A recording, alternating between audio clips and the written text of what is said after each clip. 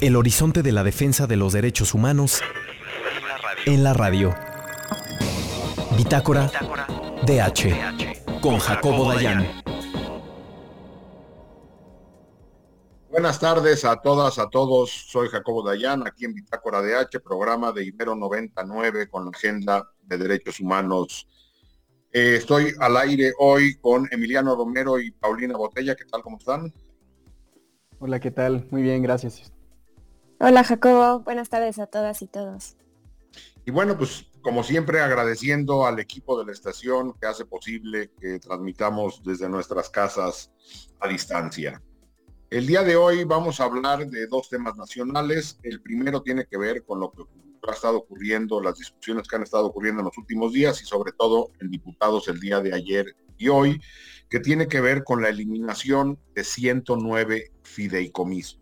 Bueno, pues, para poner un poco en contexto, entender qué son estos mecanismos financieros, hay una diversidad muy amplia de fideicomisos que son herramientas financieras que permiten el manejo de recursos de manera más ágil, que están auditados por la Auditoría Superior de la Federación y la Secretaría de la Función Pública, es decir, no son del todo opacos como dice el presidente, y que entre otras cosas permiten que ciertos fondos económicos que dependen de una programación multianual no estén ligados a los vaivenes y a los estirones políticos de la designación presupuestal año con año. Además, estos fideicomisos permiten que tanto el gobierno federal eche lana en ese cochinito, en esa bolsa, en esas bolsas, pero también mecanismos de cooperación internacional cooperan y también privados pueden cooperar en esto. Es decir, es una forma de administrar recursos de manera más eficiente que puedan garantizar, por ejemplo, investigaciones científicas multianuales, proyectos educativos, proyectos culturales, atención a desastres naturales, cosas de medioambientales, la protección a periodistas y defensores de derechos humanos, o incluso, por ejemplo, el Fondo de Ayuda, Asistencia y Reparación a Víctimas. Son 109 fideicomisos que son muy importantes para, repito, garantizar la operación multianual de esto y no depender de la voluntad o del Ejecutivo o del Congreso en la asignación de recursos. El dictamen que se ha estado votando desde el día de ayer y hoy lo que plantea es la eliminación de estos 109 fideicomisos y que el dinero pase a la Secretaría de Hacienda para que, de manera discrecional, el presidente decida cómo y cuánto se otorga a cada uno de ellos. Esto es muy, muy delicado porque no nada más se le da el control presupuestal al presidente, sino que incluso porque como se van autorizando los presupuestos de enero a diciembre, ningún proyecto educativo, cultural, artístico, científico tendría la garantía de poderse llevar a largo y mediano plazo. Y la otra es de que el presidente ha dicho que esos fondos se van a dar directo. Entonces, pues no queda claro qué significa directo. Es decir, él ha dicho que se les va a entregar en un sobre a cada uno, entonces que se van a juntar varios científicos con su sobre y van a comprar equipo necesario para las investigaciones, o a los defensores y periodistas amenazados con ese dinero van a contratar guaruras. Es decir, es una locura por donde se le vea, y en el trasfondo lo que hay es el control que quiere tener el presidente de la República sobre estos fondos y sobre estos sectores. Repito, educativos, culturales y artísticos, científicos, víctimas medioambientales, desastres naturales. Y esto ha generado un rechazo absoluto de todas estas comunidades. Es decir, ha habido un rechazo de la comunidad científica, sectores educativos públicos y privados, la UNAM ya se manifestó, sectores artísticos y culturales, las víctimas de este país ya también se manifestaron en contra, incluso organismos internacionales como Naciones Unidas, el Alto Comisionado de Naciones Unidas para Derechos Humanos se ha manifestado preocupado ante esta situación, e incluso la misma Secretaría de Gobernación que dice que el mecanismo de protección a defensores y periodistas no podría desaparecer ese fideicomiso. Es decir, aunque haya cientos de voces en contra de esto, se entregaron más de 70,000 firmas en contra de esto, el presidente dice esto va con argumentos falsos. Paulina.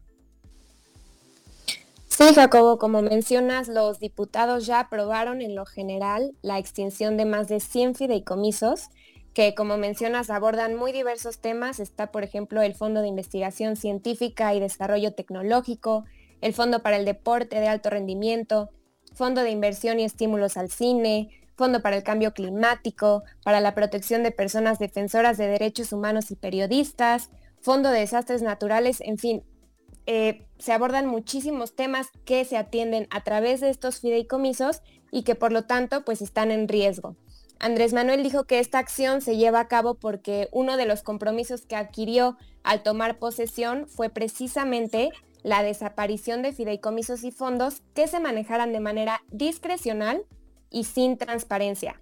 Por lo tanto, el presidente piensa que los 109 fideicomisos todos tienen un mal manejo. La explicación que ha dado es que estos funcionan como intermediarios, que en ocasiones no entregan el apoyo a la gente o que en administraciones pasadas se usaban para manejar los recursos sin fiscalización o se le otorgaban a allegados y personas que realmente no los necesitaban. Pero es importante que mencionemos que ya existen mecanismos de transparencia y rendición de cuentas. Y entonces lo que Andrés Manuel plantea como solución a lo que para él es el problema es la desaparición de los fideicomisos. Lo que quiere, como dices Jacobo, es extinguirlos para controlar los recursos desde la presidencia. Y también ha mencionado que lo que quiere es destinar más fondos a la atención de la pandemia. Y uno de los problemas es que estos recursos de los fideicomisos no provienen en su totalidad del gobierno, sino que pueden ser recursos que da una institución internacional, fundaciones privadas, cooperación internacional o incluso recursos autogenerados. Entonces no queda claro qué pasará con esto y qué va a pasar con los convenios que están suscritos actualmente con agentes externos. Por otra parte, el presidente no puede revisar cada uno de los proyectos y entonces tendrá que haber funcionarios que van a decidir qué apoyan y qué no apoyan. Andrés Manuel dice que habrá un responsable por sector. Por ejemplo, todo lo que tiene que ver con educación, cultura y deporte será revisado por Antonio Álvarez Lima, que es director de Canal 11. Y lo relacionado con ciencia y tecnología va a ser supervisado por María Elena Álvarez Bulla, que es la directora del CONACYT. Entonces, todo esto pues lleva finalmente a preguntarnos si no más bien esto es precisamente una muestra de discrecionalidad. Emiliano, esto, como menciono, pues va a tener impactos en múltiples temas muy importantes. ¿Qué nos puedes decir tú sobre cómo los derechos humanos se van a ver vulnerados a partir de esta decisión? Gracias, Pau. Pues específicamente en materia de derechos humanos es muy preocupante la extinción del Fondo de Ayuda, Asistencia y Reparación Integral a Víctimas. ¿De qué se trata este fondo? Es un fideicomiso de la Comisión Ejecutiva de Atención a Víctimas, mejor conocida como la CEAV, que dispone de un monto de aproximadamente 570 millones de pesos, cuyo objetivo central es brindar los recursos de ayuda y reparación integral a víctimas de delito y violaciones a los derechos humanos, siguiendo criterios de transparencia, oportunidad, eficiencia y rendición de cuentas.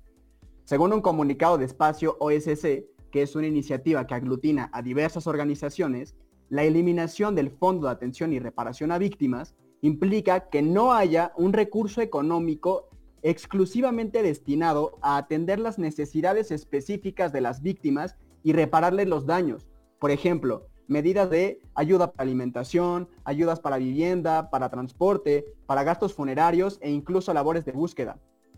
Diversos colectivos, como mencionabas, Jacobo, ya se han manifestado frente a la Cámara de Diputados y otras instituciones gubernamentales frente a la amenaza de la desaparición de este fondo. Por ejemplo, según el testimonio de Yoltzi Martínez, quien busca a su hermana Yaltzi desde el 2010 que fue desaparecida en Acapulco, afirma que se siguen vulnerando sus derechos, que se pretende eliminar un fideicomiso que es para la reparación integral y asistencia a víctimas, lo cual las deja en completa vulnerabilidad porque dependen de él víctimas de crímenes atroces como desaparición, tortura, desplazamiento forzado o feminicidio, entre muchos otros crímenes brutales. El segundo fideicomiso sumamente importante y que se busca extinguir en materia de derechos humanos es el Fondo para la Protección de Personas Defensoras de Derechos Humanos y Periodistas. ¿De qué va este fondo? Este fideicomiso es el principal instrumento financiero para la implementación de las medidas urgentes de protección de quienes defienden los derechos humanos y ejercen su derecho a la libertad de expresión en México.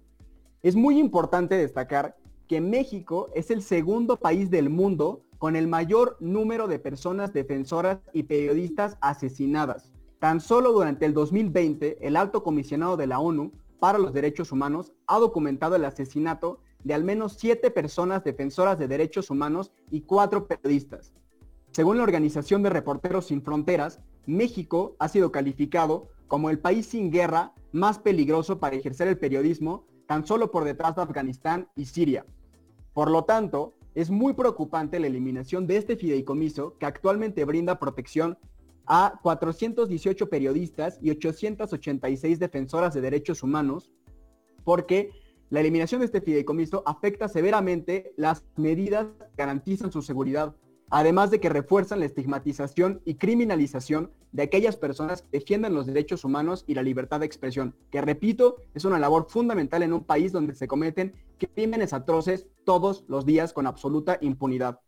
La misma CNDH ha urgido al Poder Legislativo que se aseguren los recursos económicos de este fondo, puesto que autorizar la propuesta del presidente que busca centralizar su administración generaría obstáculos administrativos y burocráticos para acceder con inmediatez a los recursos para implementar medidas de protección inmediatas y auxilio a las personas defensoras y periodistas que han sido víctimas de agresiones. Me gustaría concluir esta intervención expresando que la extinción radical y masiva de los fideicomisos no es la solución para combatir la corrupción y demás críticas que el gobierno de Andrés Manuel López Obrador les achaca a estos fondos, sino que se deben de fortalecer los mecanismos de transparencia y rendición de cuentas, más no cortar de tajo estas iniciativas que también han sido producto de la construcción y el esfuerzo de muchísimos años. Una vez más, vemos cómo este gobierno instrumenta acciones y medidas irresponsables que solo aumentan la situación de extrema vulnerabilidad de las víctimas, las personas que defienden los derechos humanos y periodistas que contribuyen a la verdad y la justicia en México. No sé si Jacobo o Pau quisieran concluir este primer bloque o nos damos a un corte comercial. No, sí, algo rápido. Bueno, de Ibero 99 como parte de la Universidad Iberoamericana y del Sistema Universitario Jesuita, han hecho también un pronunciamiento que dicen que el decreto desestima el imprescindible papel de la ciencia, la tecnología y la innovación, sectores que han contribuido en la búsqueda de soluciones para problemas derivados de la pandemia. Incluso en plena pandemia se corta el fondo a investigación. Y bueno, lo que tendríamos que estar discutiendo es, como bien dice Emiliano, es cómo transparentar más esto y acabar con la impunidad si es que hay casos de corrupción, pero el problema no está en el modelo del fideicomiso, sino en la opacidad de algunos probablemente o en la impunidad en los casos que haya malos manejos. Bueno, esto se va a la Cámara de Senadores y seguramente las discusiones continuarán, la movilización de estos sectores continuará y esperemos que en aras de la sensatez esto no camine, aunque este gobierno parece estar aferrado a tener el control político de estos sectores. Ahora sí, vamos a una pausa, escuchar una canción y regresamos en un par de minutos. En nuestras redes sociales como @bitácoradh y las redes de la estación @ibero99fm. En el bloque anterior estuvimos dialogando acerca de esta propuesta que se aprobó en lo general ya en la Cámara de Diputados y que plantea la extinción de 109 fideicomisos. Para este segundo bloque hablaremos de la decisión de la Suprema Corte de Justicia de la Nación en torno al tema de la consulta popular sobre el juicio a los expresidentes. El día 1 de este mes, los ministros y ministras de la Suprema Corte declararon constitucional la materia sobre consulta pública con 6 votos a favor y 5 en contra. Sin embargo, el planteamiento original de la consulta fue modificado. La pregunta que había propuesto Andrés Manuel era la siguiente: ¿está de acuerdo o no con que las autoridades competentes investiguen y en su caso sancionen la comisión de delitos de los expresidentes Carlos Salinas de Gortari, Ernesto Zedillo, Vicente Fox, Felipe Calderón y Enrique Peña Nieto antes, durante y después de sus gestiones? La Corte consideró entonces que sí podría hacerse la consulta, pero con una pregunta distinta. Se plantea lo siguiente: ¿estás de acuerdo o no en que se lleven a cabo las acciones pertinentes con apego al marco constitucional y legal para emprender un proceso de esclarecimiento de las decisiones políticas tomadas en los años pasados por los actores políticos, encaminado a garantizar la justicia y los derechos de las posibles víctimas? Esta decisión de la Corte generó un gran debate en torno a la independencia del máximo tribunal. Emiliano, ¿nos puedes contar algo al respecto? Sí, claro, Pau, muchas gracias. Bueno, la pregunta resulta sumamente ambigua y confusa, ¿no? Este nuevo planteamiento que hace la Suprema Corte, por lo cual el mismo Arturo Saldívar, que es el actual ministro presidente de la Suprema Corte de Justicia de la Nación, aclaró que no se está sometiendo a consulta a la justicia, sino que se hace referencia a la creación de comisiones de la verdad con respecto a, cito, las decisiones políticas tomadas en los años pasados, lo cual resulta igualmente sumamente ambiguo. Vale la pena aclarar que, según el Centro Internacional para la Justicia Transicional, las comisiones de la verdad se refieren a organismos oficiales no judiciales y de vigencia limitada que buscan esclarecer hechos, causas y consecuencias relativos a pasadas violaciones de los derechos humanos.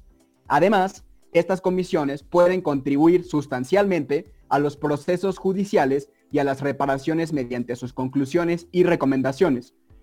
También pueden ayudar a que sociedades divididas superen la cultura del silencio y la desconfianza e identificar las reformas institucionales necesarias para evitar nuevas violaciones.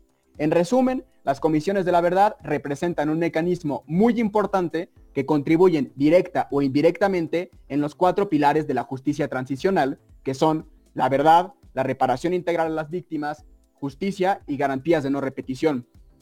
Dicho lo anterior, la nueva pregunta que plantea la Suprema Corte de Justicia de la Nación implica importantes interrogantes y críticas que hay que tomar en consideración. Ejemplo, ¿se debe someter a consulta la creación de una comisión de la verdad para esclarecer los hechos de violencia, contribuir en la impartición de justicia, la reparación integral y el establecimiento de garantías de no repetición? Yo me pregunto, ¿desde cuándo la verdad se somete a votación? Y en caso de que se votara en contra, ¿que prevalecerá el silencio, el olvido y la impunidad en México? ¿Qué institución estará a cargo de su creación y funcionamiento? ¿A quién le exigimos rendición de cuentas? Específicamente, ¿a qué decisiones políticas tomadas en el pasado se refiere el ministro Saldívar y la propuesta de la Suprema Corte? ¿Cuál es el marco temporal? ¿Se piensan investigar absolutamente todos los crímenes? ¿Desde cuándo? ¿También se investigarán las graves violaciones a derechos humanos cometidas durante este sexenio o se excluye la administración de Andrés Manuel López Obrador? ¿Los colectivos de víctimas serán tomados en cuenta en la creación y funcionamiento de las comisiones o se les excluirá como suele hacer este gobierno? Frente a esta larga lista de inquietudes, me gustaría comentar que la sociedad y sobre todo las víctimas tienen el derecho a conocer la verdad sobre los crímenes atroces que se cometen en este país desde hace décadas. No se tiene por qué someter a votación como si fuera la rifa del avión presidencial. Es inconcebible y lamentable pensar en qué pasaría si se votara en contra de la creación de estas comisiones de la verdad, puesto que sería reafirmar el olvido y la indolencia que ha permanecido en este país durante décadas. Quisiera concluir esta intervención diciendo que las comisiones de la verdad constituyen un mecanismo medular en la construcción de paz en México que tanto hace falta. Por lo tanto, no es un asunto menor la discusión actual sobre la propuesta de la Suprema Corte de someter a votación la creación de dichos organismos. Jacobo, hace unos días escribiste un artículo en Carmen Aristegui sobre este tema. ¿Crees que nos pudieras platicar un poco más sobre ello, por favor? Sí, bueno, hay varios problemas. Primero, la misma resolución de la Corte. Hay una discusión seria sobre si tenía facultades o no, por ejemplo, para poder hacer lo que hizo. Si la justicia no se consulta, la verdad tampoco se consulta. Lo que trataron de hacer es mantener algún tipo de independencia del presidente de la República al cambiar la formulación de la pregunta, pero lo que hicieron fue entregarle una herramienta al presidente para que la interprete como él quiera. Estoy de acuerdo, la Comisión de la Verdad se tendría que crear independientemente de la consulta o no. Si se pretende encontrar respaldo ciudadano a una propuesta concreta, lo que habría que hacer es hacer una consulta ciudadana con el mandato claro de esta Comisión de la Verdad, porque como está ahora redactado, Andrés Manuel o el Congreso podrá interpretarlo como quiera, porque dice llevar a cabo las medidas, pues las que sean, que lleven a esclarecer las políticas, cuáles, pues las que ellos quieran, del pasado, de qué tan pasado o tan reciente, pues los que ellos quieran, es decir, le entregaron un cheque en blanco para que pueda determinar y llenar como él desee. En la época de transición, el presidente y en campaña se comprometió a la creación de estas comisiones de la verdad, a una gran comisión de la verdad y a un mecanismo extraordinario de justicia. Para ello se crearon mesas de trabajo en las que participamos pues, un montón de colectivos de víctimas, organizaciones de sociedad civil, academia, expertos nacionales y extranjeros. Se formuló una propuesta concreta con un mandato concreto que tiene que ver con una comisión de la verdad que esclarezca los hechos cometidos incluso en el siglo XX, desde los 60 hasta la fecha, sobre todo centrándose en desaparición forzada, en asesinatos, en tortura, en violencia sexual o cualquier otra violación grave a los derechos humanos. Muy probablemente Andrés Manuel le preferiría darle un ángulo a estas comisiones o a estas investigaciones vinculado con hechos de corrupción, dejando a un lado las violaciones graves a derechos humanos. Y bueno, esto ha sido abandonado por parte de este gobierno. En días recientes se le preguntó a Andrés Manuel, un reportero fue a la mañanera y le preguntó que qué pasaba con aquello, que qué pasaba con esa comisión de la verdad a la que se había comprometido y que si la pregunta de la Corte podía abonar a la creación de esa comisión de la verdad.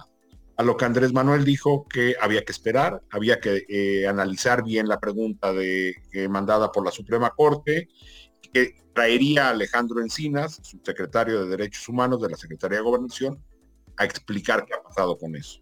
Y el día de hoy se presentó Alejandro Encinas en la mañanera, en teoría a dar respuesta a qué ha pasado con la agenda de justicia transicional, es decir, a todos estos mecanismos extraordinarios. Y lo único que hizo Alejandro Encinas fue hablar del mecanismo de identificación forense y cuántas personas desaparecidas hay en el país, y no dio respuesta a qué va a pasar con la agenda de una comisión de la verdad, de un mecanismo extraordinario de justicia, porque las instituciones ordinarias de justicia están colapsadas, y el gobierno tiene en sus manos desde hace 2 años una propuesta, repito, generada desde sociedad civil, que ha guardado debajo del cajón y ha decidido no usar. Ahora Andrés Manuel dice que quisiera que la consulta se tendría que hacer, según la Constitución, el 1 de agosto del año próximo. Pero Andrés Manuel lo que quiere es aparecer en la boleta de las elecciones intermedias en junio. Y ya empezó a decir que estaría bueno que la consulta, para ahorrarnos una lana, se hiciera junto con las elecciones, porque lo que le interesa a Andrés Manuel, más que la verdad, es que la discusión tenga repercusiones electorales, la discusión sobre esta pregunta. Entonces es la utilización o de la justicia o de la verdad en beneficio de sus intereses políticos. Parece preocupante. Lo ideal sería que se cree una comisión de la verdad y que lo que se consultara fuera el mandato concreto que el presidente quisiera formular. Y esto no puede decidirlo él solo. Las comisiones de la verdad que han funcionado en todo el mundo son aquellas que se construyen sobre todo por los colectivos de víctimas.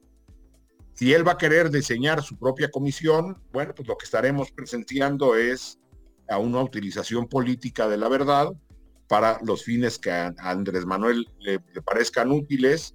Seguramente conformará esta comisión con las personas que él decida, y no será un proceso serio que nos lleve a la verdad, a la justicia, a la reparación y a la no repetición. Tendremos que seguir discutiendo estos temas conforme el presidente le vaya dando contenidos, pero hoy la pregunta es tan ambigua que puede ser lo que el presidente o el Congreso quieran, y eso pues, es grave. Además de que tenemos que seguir revisando esta decisión de la Corte por las implicaciones de autonomía y defensa de la Constitución que trae consigo mismo. Paulina, muchas gracias. Emiliano, gracias. Muchas gracias al auditorio. Y sobre todo gracias también al equipo de Ibero 99 que nos permite transmitir desde nuestras casas. Seguimos en contacto y nos escuchamos la próxima semana. Síganos en nuestras cuentas @Bitácora DH y @Ibero 99 FM.